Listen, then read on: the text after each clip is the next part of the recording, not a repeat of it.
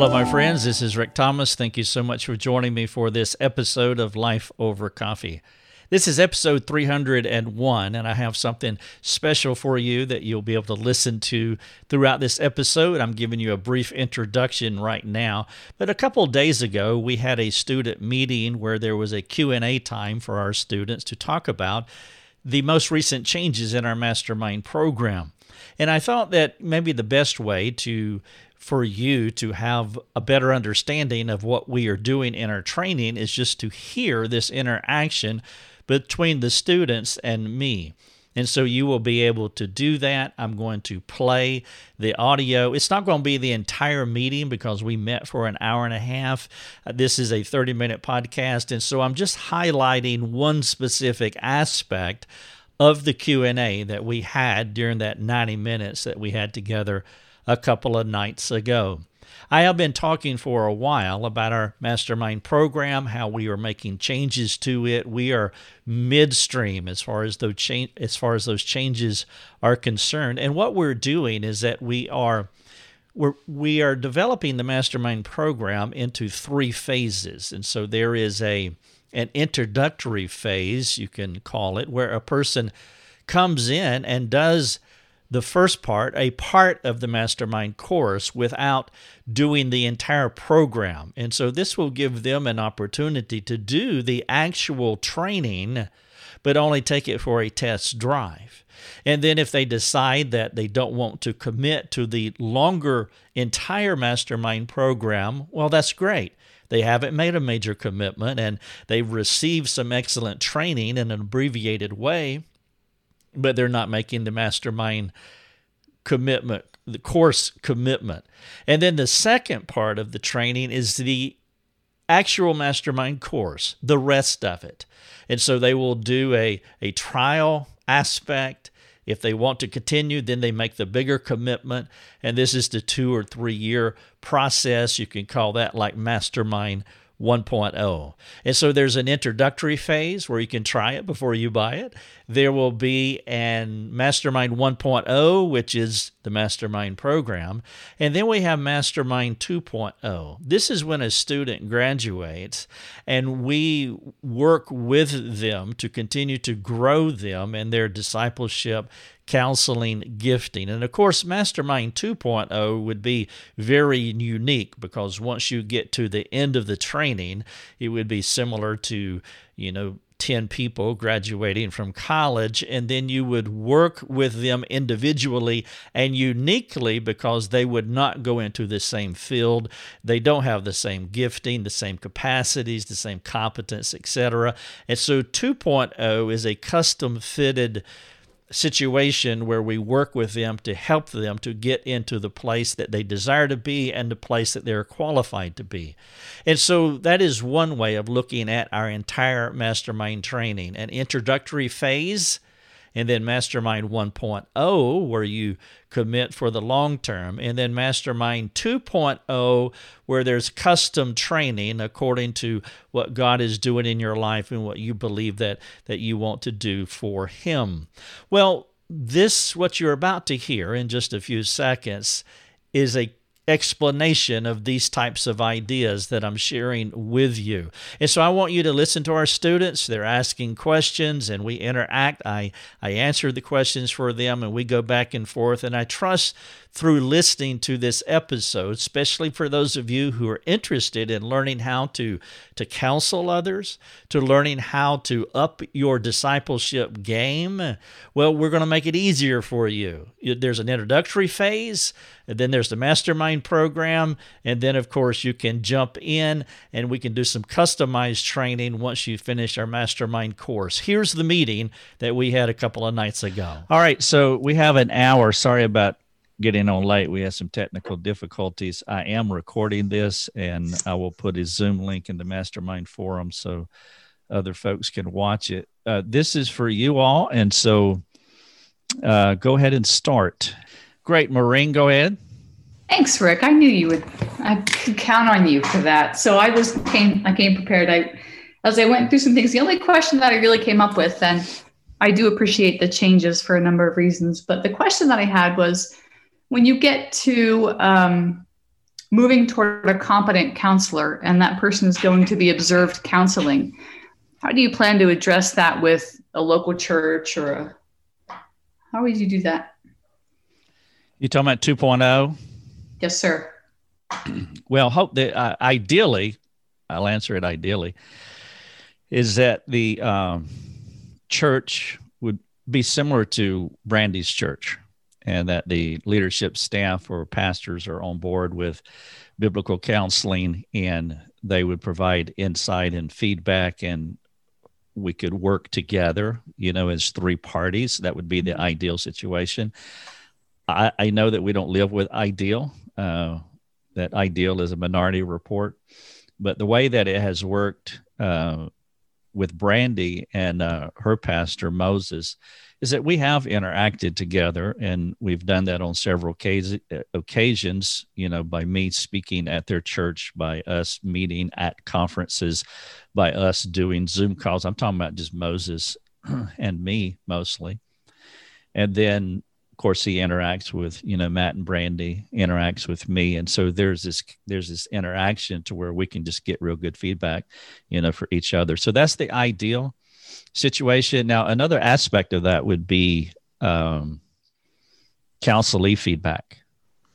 And we'd have to work through, how to get that. I mean, if you're counseling at that level, you're going to be pretty good at it. And there will be people very much willing to, give their feedback. And so that would happen. There would also be, there's a matter of repetition that would be involved. And so it could be something like having a spreadsheet, and you can change the names, but, I counseled, Jane Doe for 2 hours on this date, and you have so many counseling hours. And so there need to be some kind of tracking mechanism for actual counseling, literal hours. And so, that could be one counseling session in 2 hours.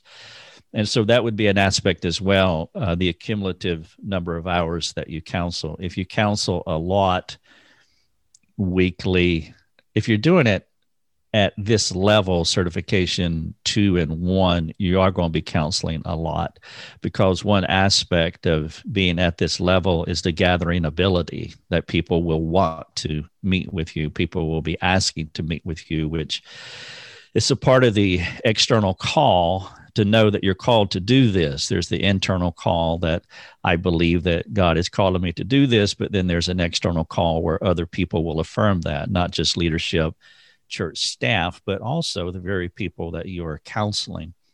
And so there would be some kind of feedback mechanism there as well. That's just with us. Now, you could go get certification with ACBC, you can go get an MABC, at some school or something. You can get ongoing certification and training at another location, which, by the way, I'm fine with. And in many cases, I would even recommend it. I think somebody put something on the forum, if it was Chad or somebody, I don't remember, about a 2.0. And the thing about 2.0 is that it's going to look different for everyone. And so and it has to look different for everyone, because once you get out to that level, your uniqueness is going to be more distinct than it was when you did block 1 in the mastermind program, where everybody's doing the same thing and starting from the same place.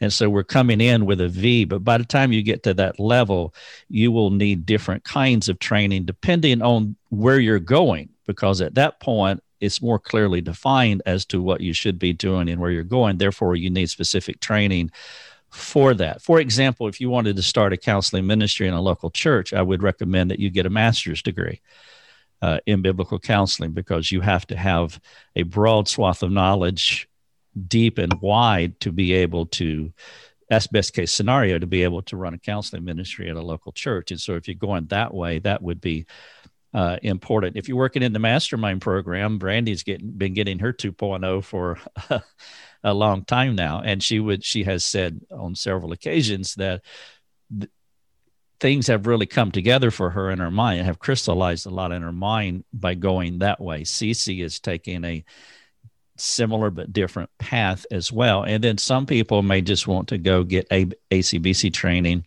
and get certification there, which again, I would recommend. And so one of the things by getting more training is that I think it's wise in most cases to get training from a different place. And so, like, if you're going to get 2 college degrees, get 1 degree at this university and another degree at that university, because you're going to get 2 different perspectives, 2 different worldviews, 2 different, et cetera. So you get training from us and you get training from ACBC. It's going to be different. And it would allow you to assimilate that, and it'll make you a better person rather than getting training at the same place. Now, if you want to get training all the way through at the same place, that's fine too. But again, that's the uniqueness at that level. And it really depends situationally where your church is, if your church is cooperative, for example, or these other training avenues that you want to take. Thank you. Now, what we would do at that level, we would start talking about it. What do you want to do, and what would be a good fit? And would love to give input as to what that would be. I would also say too, this it would be a unique thing, honestly, to be at a level 2 or level 1, because it really gets smaller numerically as far as qualified people at that level. If I were in training for being a mathematician or whatever, I would never make that level because my mind just doesn't work that way. That's just the way it is. I would say 1 out of 100 maybe, would be a certification at a certification 1 level. Most people won't. And that's one of the things that we do want to distinguish because, as I've said, in the ACBC level, everybody's the same level. Everybody gets the same certification. And that has been the sticking point with me all these years. That has always been a sticking point. And only until recently I've been able to crack the code to, as I said, in other places to figure out how we can do this and move people along at a rate that's fair to them and fair to counselees. Is that your list, Maureen? What's the upside to this new approach we're taking? Well, when I walked away from it, I was grateful. It allows me the opportunity when I explain the program to other people, it's a more targeted explanation. A lot of times the first thing people will say is, well, what happens at the end? What are you working toward? Is it a certification? So now I can explain. I have a target for them and it makes more sense. It's easier to explain. I appreciate that the program isn't going to peddle a false bill of goods and that everybody that comes through here is going to be certified. I personally have had a variety of counselors that I've experienced at different levels and some, certified, but not necessarily skilled. So I just really appreciate that. Yeah, the other aspect of that, what the end looks like, and this is an issue that I think has been a personal struggle for the students, is that the students don't have a clear definition of the end. And I'm not talking about, you're mentioning it from what is the end as far as what the organization provides, which that clarity needs to be, and I appreciate that. But there also needs to be clarity in the student's mind as to what they want the end to be for them. When I started my MABC, I already knew what the end was before I started.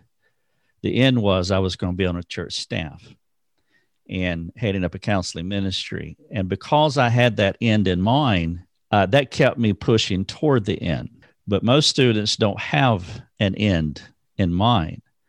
And that would be the same for any discipline that we were to go in. If we were learning to play the piano, and why are you playing the piano? I don't know. Just it's interesting. It would be hard to persevere. But if it's I want to learn how to play the piano because I want to play at my church, then I have an end in mind, and it will be easier to persevere. And also, when the tough stuff happens in the program, that's how you persevere. And so it's like someone going to boot camp. They know that end of these 6 weeks or whatever it is. I've never been to boot camp. I was in Boy Scouts, and I think I got kicked out for smoking pot. But nevertheless, whatever that length of time is, you persevere because you know that there's a goal in and I think that's one of the things that hinders or knock a student out of the program quicker than anything else, that they're really not purpose driven, to borrow an expression. And so we want to be clear in what the end will be, as you have said, but each student has to be clear, like, why am I doing this? And if those answers are like, I just want to be a better discipler, or I want to be a better spouse, or I want to be a better human being, those goals in almost every situation will not give you the perseverance that you need. There needs to be a definitive thing that you're pushing toward. And that makes a huge, huge difference. Because if you really have that goal, it's like, I mean, the boot camp illustration is a good one. When the drill sergeant's yelling at you and you're crawling around in the mud and you're asking yourself, why in the heck am I doing this? And you have to remind yourself, this is why I'm doing this. And he can yell all he wants to, but I'm going to finish this. And there's nothing that he could do that will kick me out. That's the kind of a goal that a student would have to have in mind. Lisa? I don't know if can you hear me okay? Yes, ma'am. Okay. These are my son's fancy headphones. So. How old is he now? He's driving. He's 16. He's 6'4.5".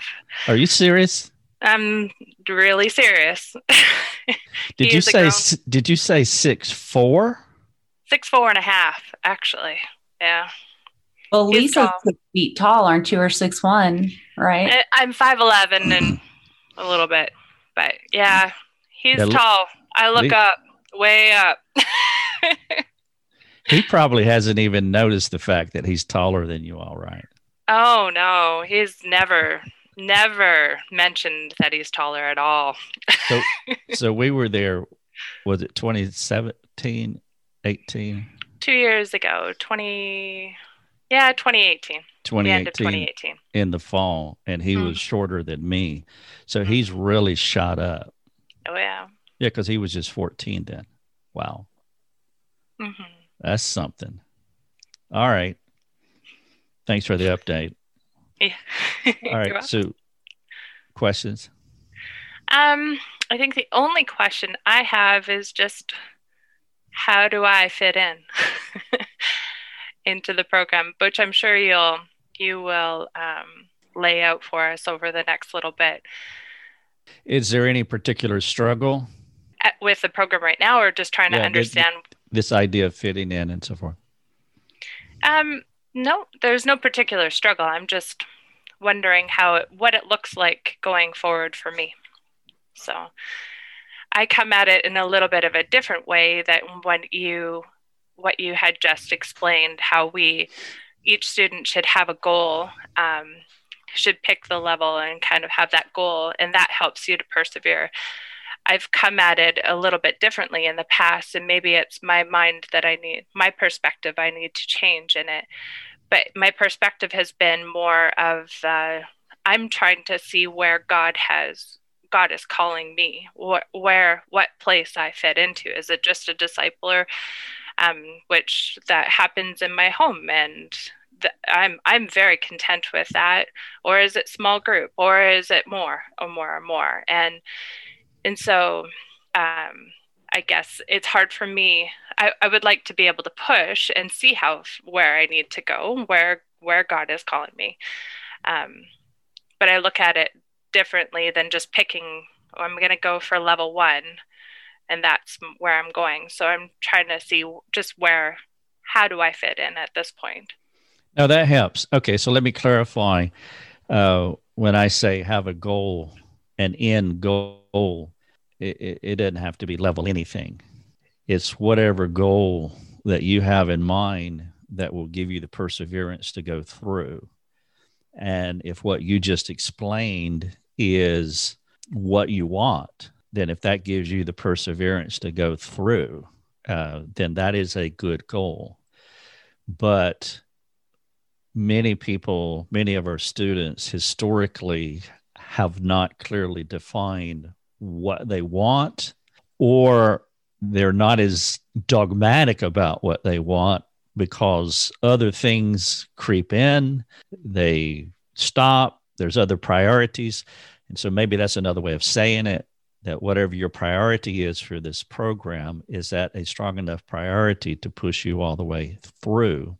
And the way that you have described it, the priority or the goal is to grow as a disciple maker and you're curious as to where it will land you, if that curiosity gives you the perseverance to go through, that's good enough. Now, I realized the goal that I had was very definite and, concrete, and that can happen. But then you could have something like what you just described.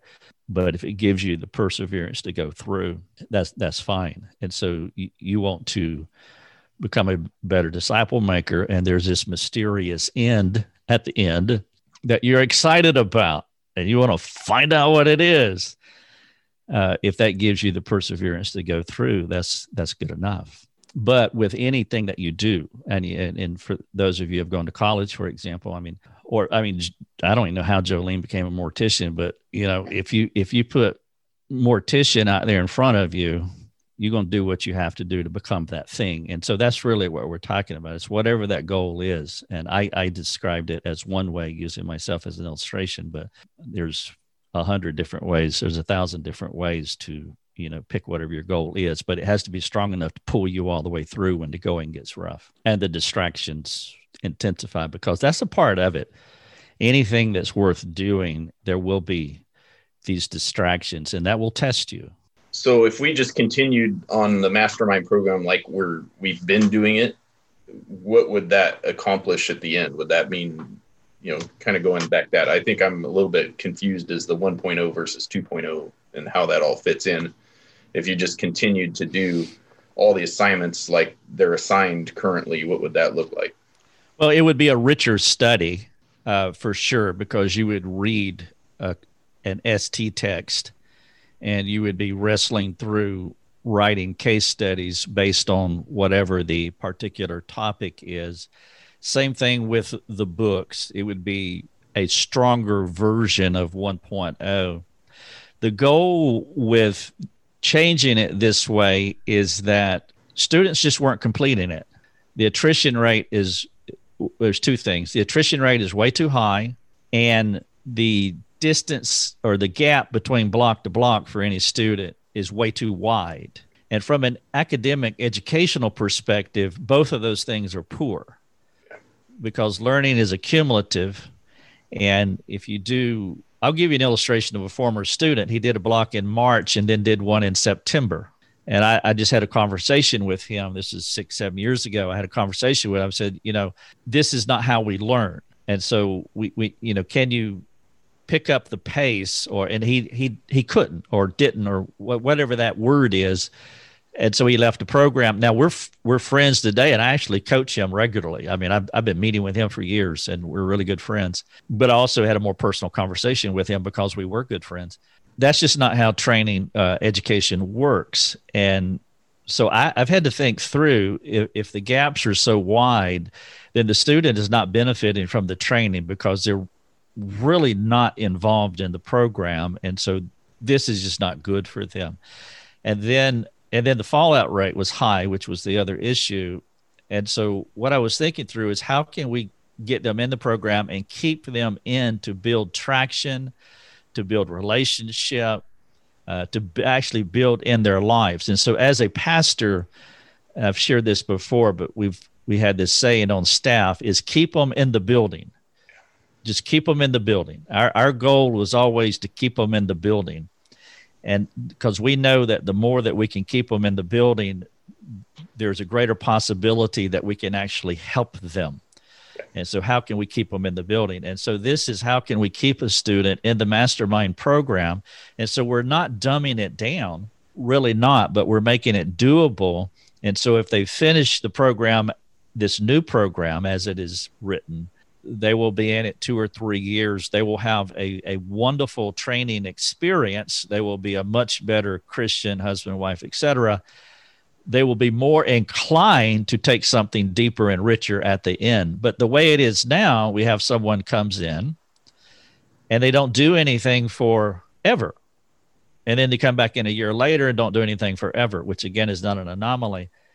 And so there's no point in that. There's just really no point. And so now we have a 3-part system where you can come in and try 3 blocks to where we can assess you.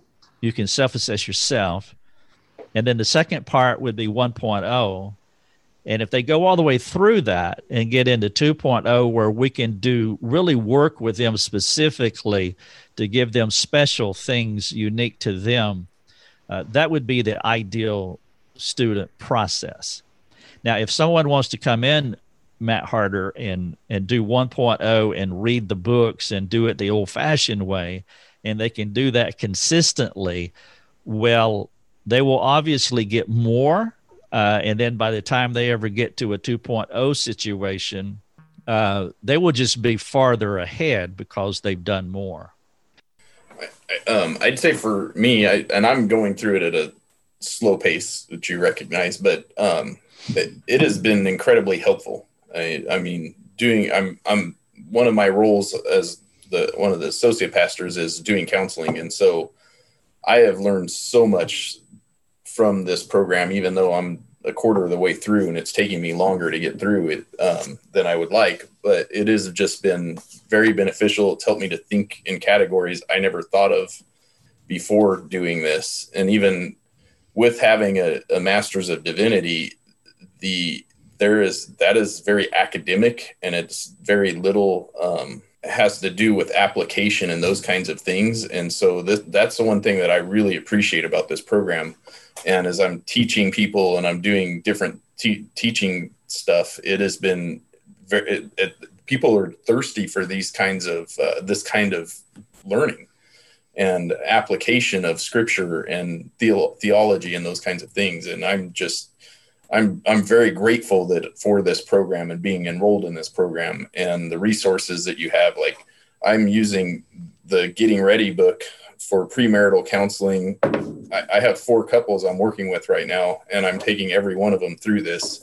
And every couple is saying, look, this has been a game changer for us, both premarital and couples that are struggling. And so I just want to give you kudos and say thank you for producing this stuff, for working with us and helping us get better at what God has called each one of us to be able to do. And I just wanted to say thank you for it.